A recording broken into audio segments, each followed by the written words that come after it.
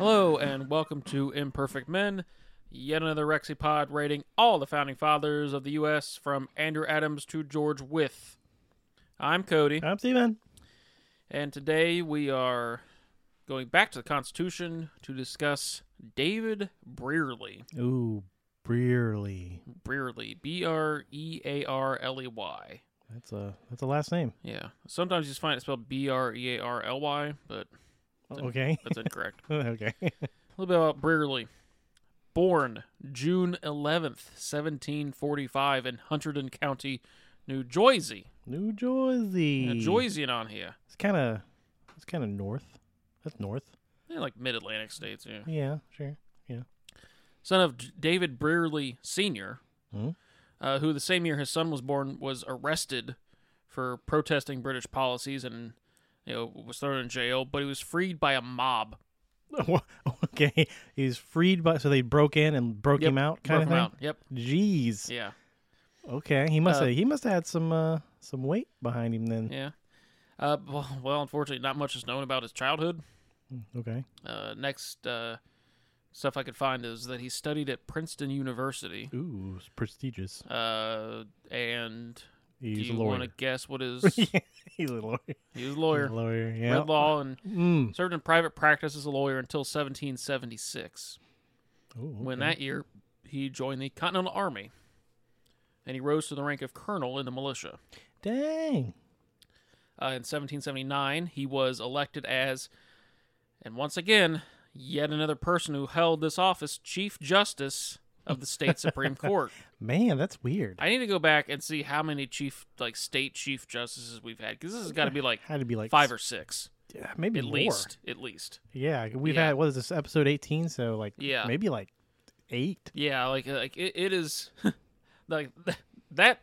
After lawyer, Chief Justice of the State Supreme Court is the next most common profession. Yeah. Yeah, so serves there until 1789. He was selected as a delegate to the Constitutional Convention in 1787, where, though only absent for 2 days, he did not speak more than a dozen times. Okay. But there is quite a bit on him in the convention. So. Okay, all right. And he signed the document upon its completion. He was nominated by President Washington and confirmed by the Senate in September 1789 to be a U.S. District Court judge for New Jersey, so he's part of the federal judiciary. Dang. A role he held until his death on August 16, 1790 in Trenton, New Jersey, aged 45. 45, man. Yeah, so it doesn't really last too long.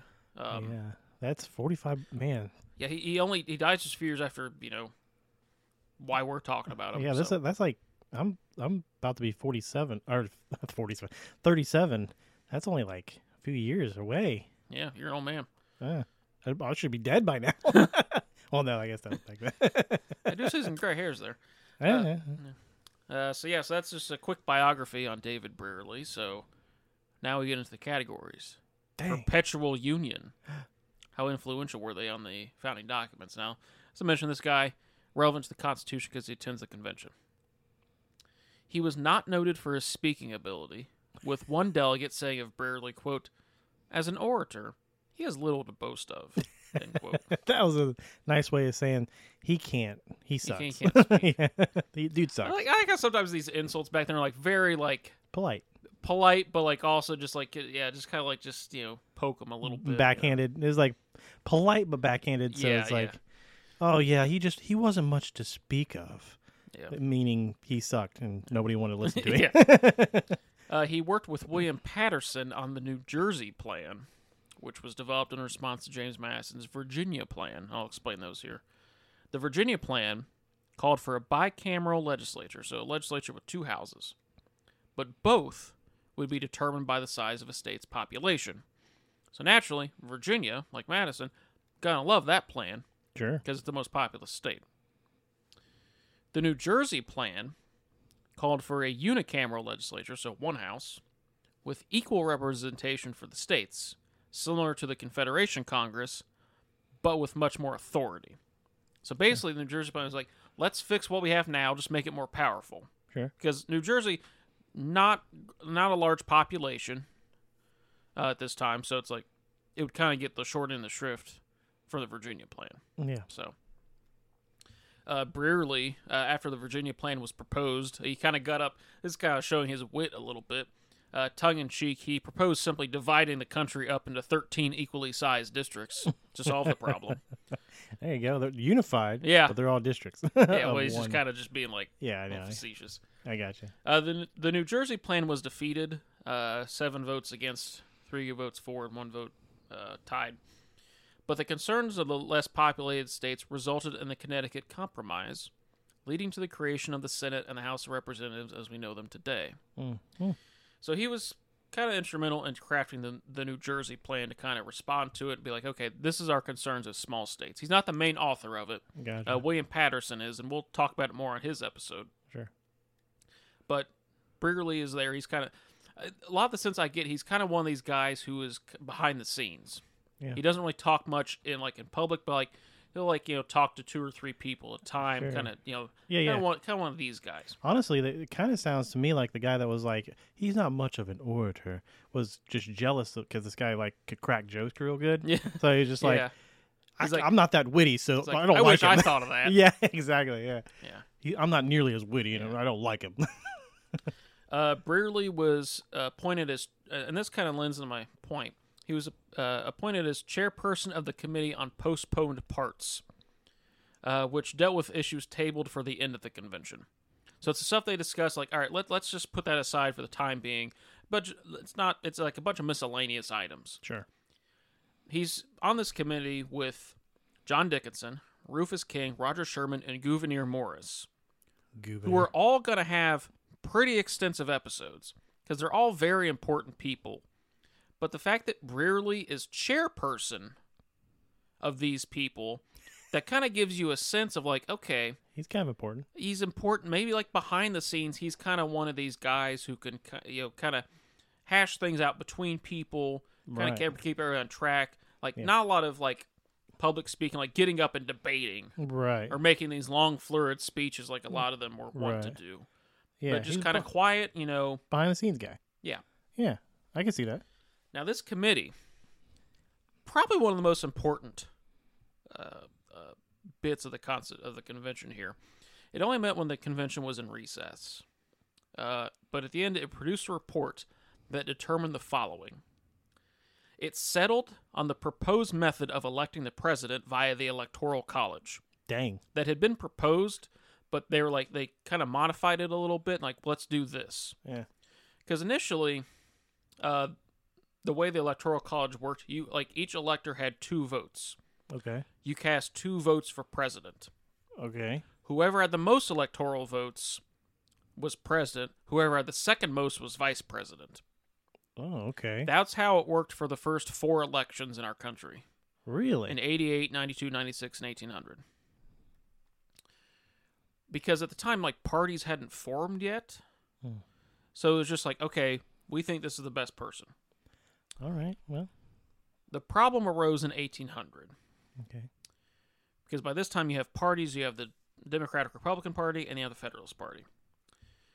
Well, in 1800, Thomas Jefferson was the person okay, the Democratic Republicans, let's put him forward as president.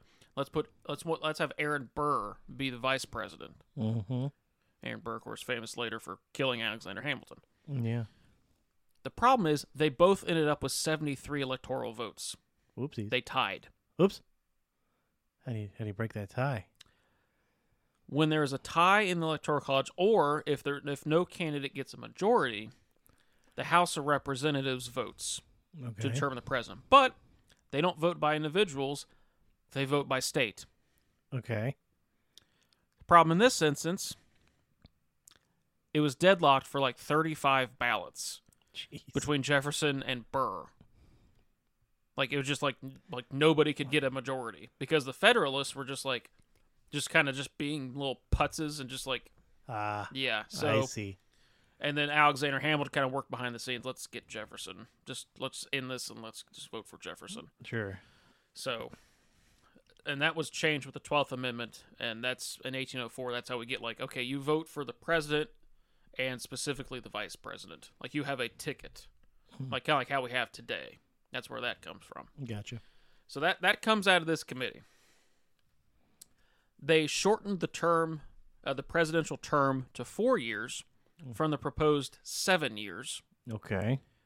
And made it so a person could be reelected as president. Because originally the proposal was you get 1 7-year term and that's it. You can't run for reelection. Oh, okay. This committee decides you can serve for 4 years, and at the time, you can run as many times as you want to. Or serve as many terms as you want to. Of course, that's been changed since then. Yeah, but yeah. they moved impeachment trials from the judiciary to the Senate. And they granted the president the power to make treaties and appoint ambassadors, a power that had originally been vested in the Senate. And they created this little office called the vice president. Well, yeah, well. Yeah, but yeah, they decided, like, it's probably a good idea if the president dies while he's in office. Maybe have someone who can step in. Maybe. But also, it's like, well, we need to give them something to do. So let's also make them president of the Senate. Okay. It's like, all right, there we go. We have our vice president. That's what he does. Yep. And that's what comes out of this committee. And Brearley, he presented the committee's final report to the full convention, which incorporated much of it as Article 2 of the final document.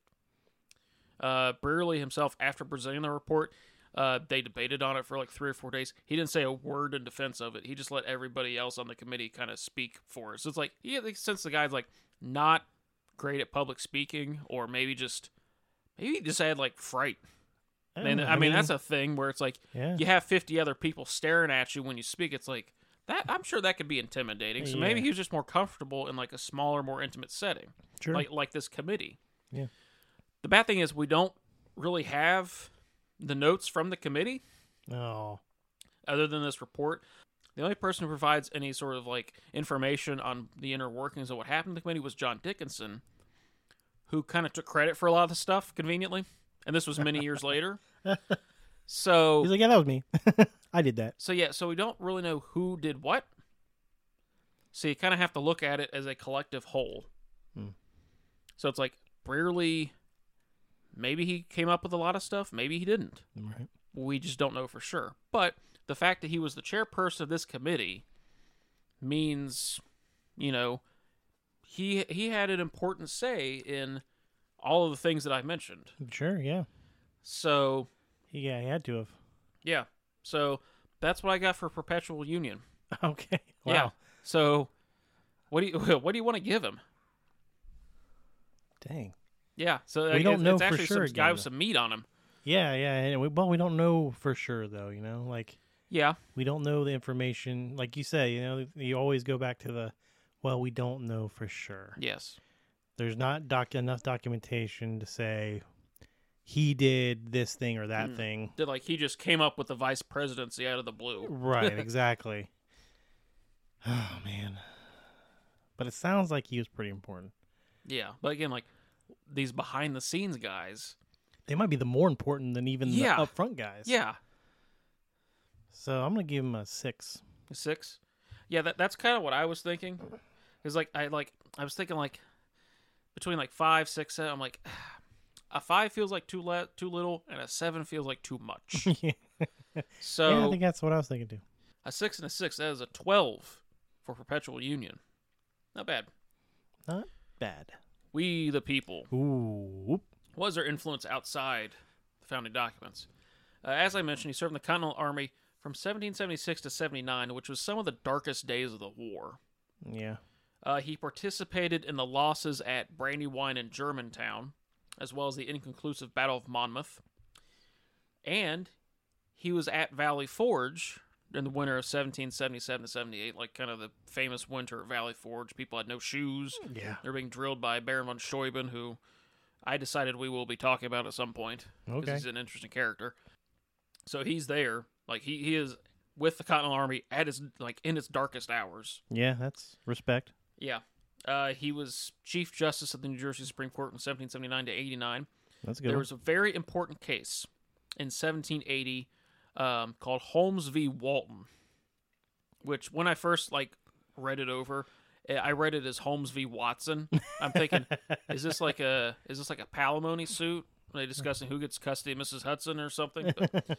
But no, it was Holmes v. Walton, 1780. He authors the decision in this case.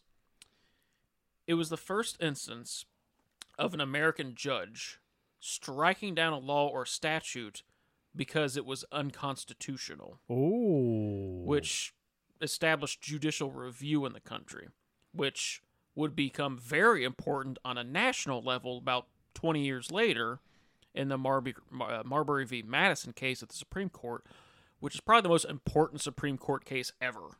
Oh. Because that's basically where the Supreme Court was like, yeah, we can review laws and decide if they're unconstitutional or not. Dang. So, pretty important Yeah. decision in that case. Oh, boy. And then his time as a U.S. District Court judge, but he was like there less than a year before he died. So, Right. Yeah, sure. so yeah. So, what do you want to give him for that? Man, his 45 years, he did a lot, huh? Yeah. Crap. Yeah, this That's guy, pretty like, big. very under the radar guy. Yeah, I've never heard this name before. I don't know why I would have, but Yeah. you never know. Man, that's a pretty big one. Yeah, like, he didn't come up with the concept of judicial review, But he did it. but he was the first American judge to say that's unconstitutional. Like, it was something where, like, it was kind of almost on a technicality that this case had been decided by a 6-member jury instead of a 12-member jury. And that was basically it. Basically, he was like, well, this law says these cases can be decided by a 6-member jury. The state constitution says you need a 12-person jury, so this law is unconstitutional. Dang. So, I'm going to give him an 8. Like, drop Mike 8. I'm giving him an 8 for that one because that's a big one. I mean, that established Yeah, like a and big part like, of our. And courts, I mean, granted, this is not federal court, but courts across the country will cite previous cases as precedent. Like, do it all the time. Mm-hmm. And I should have went back and looked to see if Marbury v. Madison specifically mentioned this case, but I can't think that they wouldn't have. Yeah, they had or to. at least not known about it. Mm-hmm. So he's there at Valley Forge. Mm-hmm. So That's it's a big one. Yeah, like that's like the fact that he was able to endure that and still stuck with it Mm-hmm. says something about And the he man. did it all in 45 years. Yes, I'm gonna give him a 7. Yeah. 7. Yeah. So so yeah, it's an 8 and a 7. That's a 15 for We the People. He's doing pretty well so far. Now, Uh-oh. articles of impeachment. Oh, no. How scandalous were they? Ooh. I have one word in my notes. Nothing. Oh, no scandal. So None. no slaves, nothing like that? Well, no record of it. I mean, New Jersey, so it's unlikely he would have. But Right. yeah. So I got nothing. So as a 0 for articles of impeachment. Now, your favorite category: Bring it on. the whites of their eyes. What they look like. What did he look like? I want to see him. It's not a great picture. Not a great picture. It's the only one there is. Oh. He looks like a dude. Yeah, it's just a drawing, so it's like a sketch almost. Yeah. It's probably from I like don't even know if it's contemporary. You don't? Yeah. Where did you get it from? It was where did I get it from? It's something like the New Jersey Historical Society or something like that, or I don't remember. All these guys always have these like really long like Greek noses, man. You know what I mean? They're like long, Greek style noses. Yeah. He's got his powdered wig on. It's probably because he was a judge. He had the curls. What do you want to give him? It's not great. I'm gonna give it like a 2. Yeah, I'm right there with you. Is he in the picture? The concept? I'm gonna show you. Okay. Yeah. It's not much clearer. I'll just say that. Dang it. So for a 2 and a 2, that is a 4 for the whites of their eyes. Now, like I said, I'm going to show you the picture of where he is. Like in the big picture. All right, let me see. And then if you slide over that way you can see it, zoom in on it. He's like shadowed. Yeah, he's like creeping around somebody. Yeah, he's like this guy wasn't nearly important. He's enough like he's like right behind William Blunt. Like Blunt's like standing up there, and he's like right behind William Blunt. Yeah. No facial features really. Yeah, it's just kind of like. Now there is something. it's come before my search. I guess I should mention it. In Philadelphia, there is the National Constitution Center, which is like a museum and research institute type of thing. Mm-hmm. And they have, I can't remember if it's actually set up like this portrait, but they have a whole room, and each of these guys has a bronze statue. I've been there. You've been there? Okay, so you know what I'm talking about. Yeah, and it's the exact sizes of how big they were. Yeah. So, like, if you go up to Washington, he's like 6'2", and that's how big he is. Yeah. It's like 6'2", and then like Ben Franklin's huge. He was huge. He's biggin'. He was like a linebacker, man. Like, seriously, he's a big dude. Well, by that time, he was like old and gouty. Well, yeah, he's like sitting in a chair, Yeah. and he's got like his cane and stuff, but he's like, you can tell like the dude is big. Yeah. And then there's like who was it? James Madison or Yeah, something? Madison, little teeny He's tiny like little guy. 5 foot tall. 5'4", yeah. I was like towering over. I'm Yeah. only like 5'8", and I was like towering over him. Yeah, well, that's where him right there. Yeah, There. but that was a really, really cool installation they have there. I highly recommend. Yeah, I've never going been to see Philadelphia. I'd like to see it. that. I highly recommend that. But yeah, so I thought about using his image of the statue, but it's like it kind of looks just the same as this. Plus, also, there's plenty of these guys who don't have a statue, and it's like, let's just stick with the. Sure, image yeah, there. yeah. Plenty of these guys have like busts. It's too. a big installation though. Yeah. I mean, it's cool. It's really cool. I'd certainly like to see it someday, but never get to Philadelphia. So, bonus. It's 1 point for signing the Constitution. Mm. So, he has a total score of 32. 32. It's not But bad.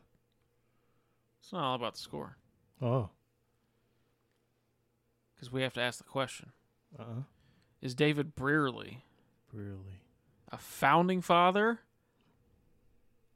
or a floundering father?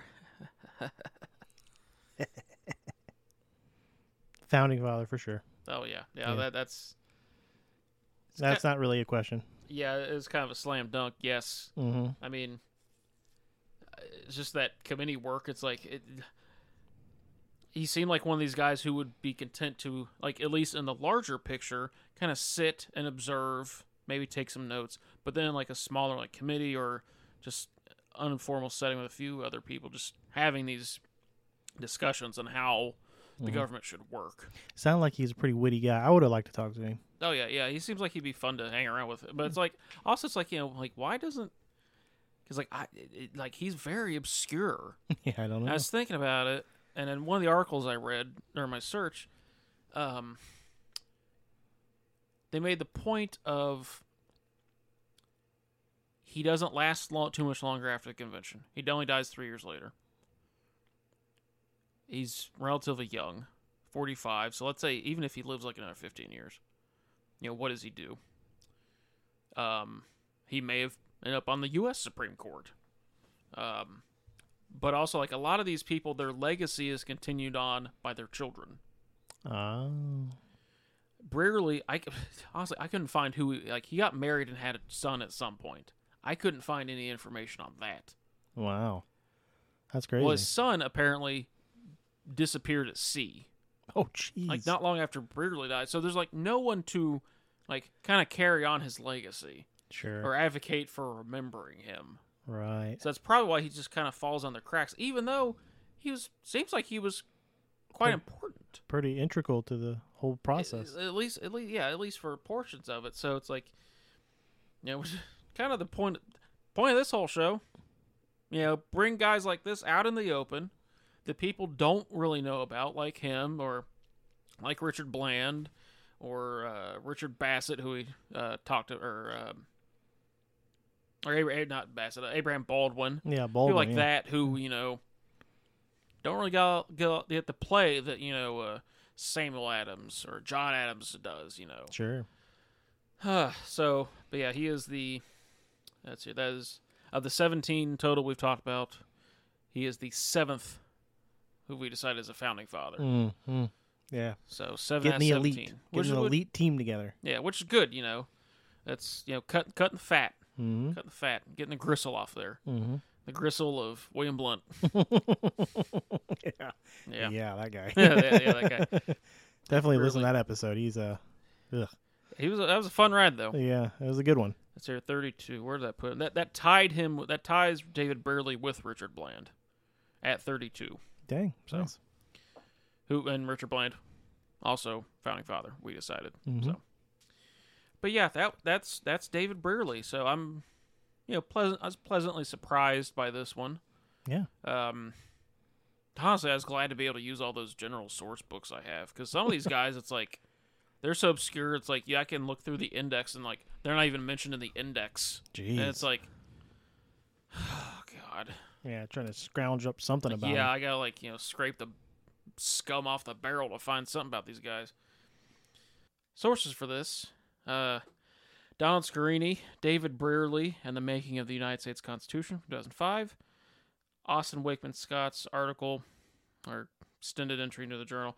Holmes v. Walton, the New Jersey Precedent, from the American Historical Review from 1899, as well as see the pinned tweet for general sources.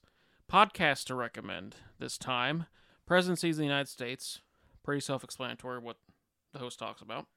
And he does a sub-series of that called Seat at the Table, where he goes through all the U.S. cabinet members and ranks them in another Rexipod. So go listen to that. Very, very solid research and entertaining. So yeah, has the Imperfect Men seal of approval. So next time we will be discussing another signer of the Constitution, Jacob Broom. Broom. Mr. Broom. Broom. Wow. Like the sweepy thing. Like the sweepy thing. Yep. The sweepy thing. Yep.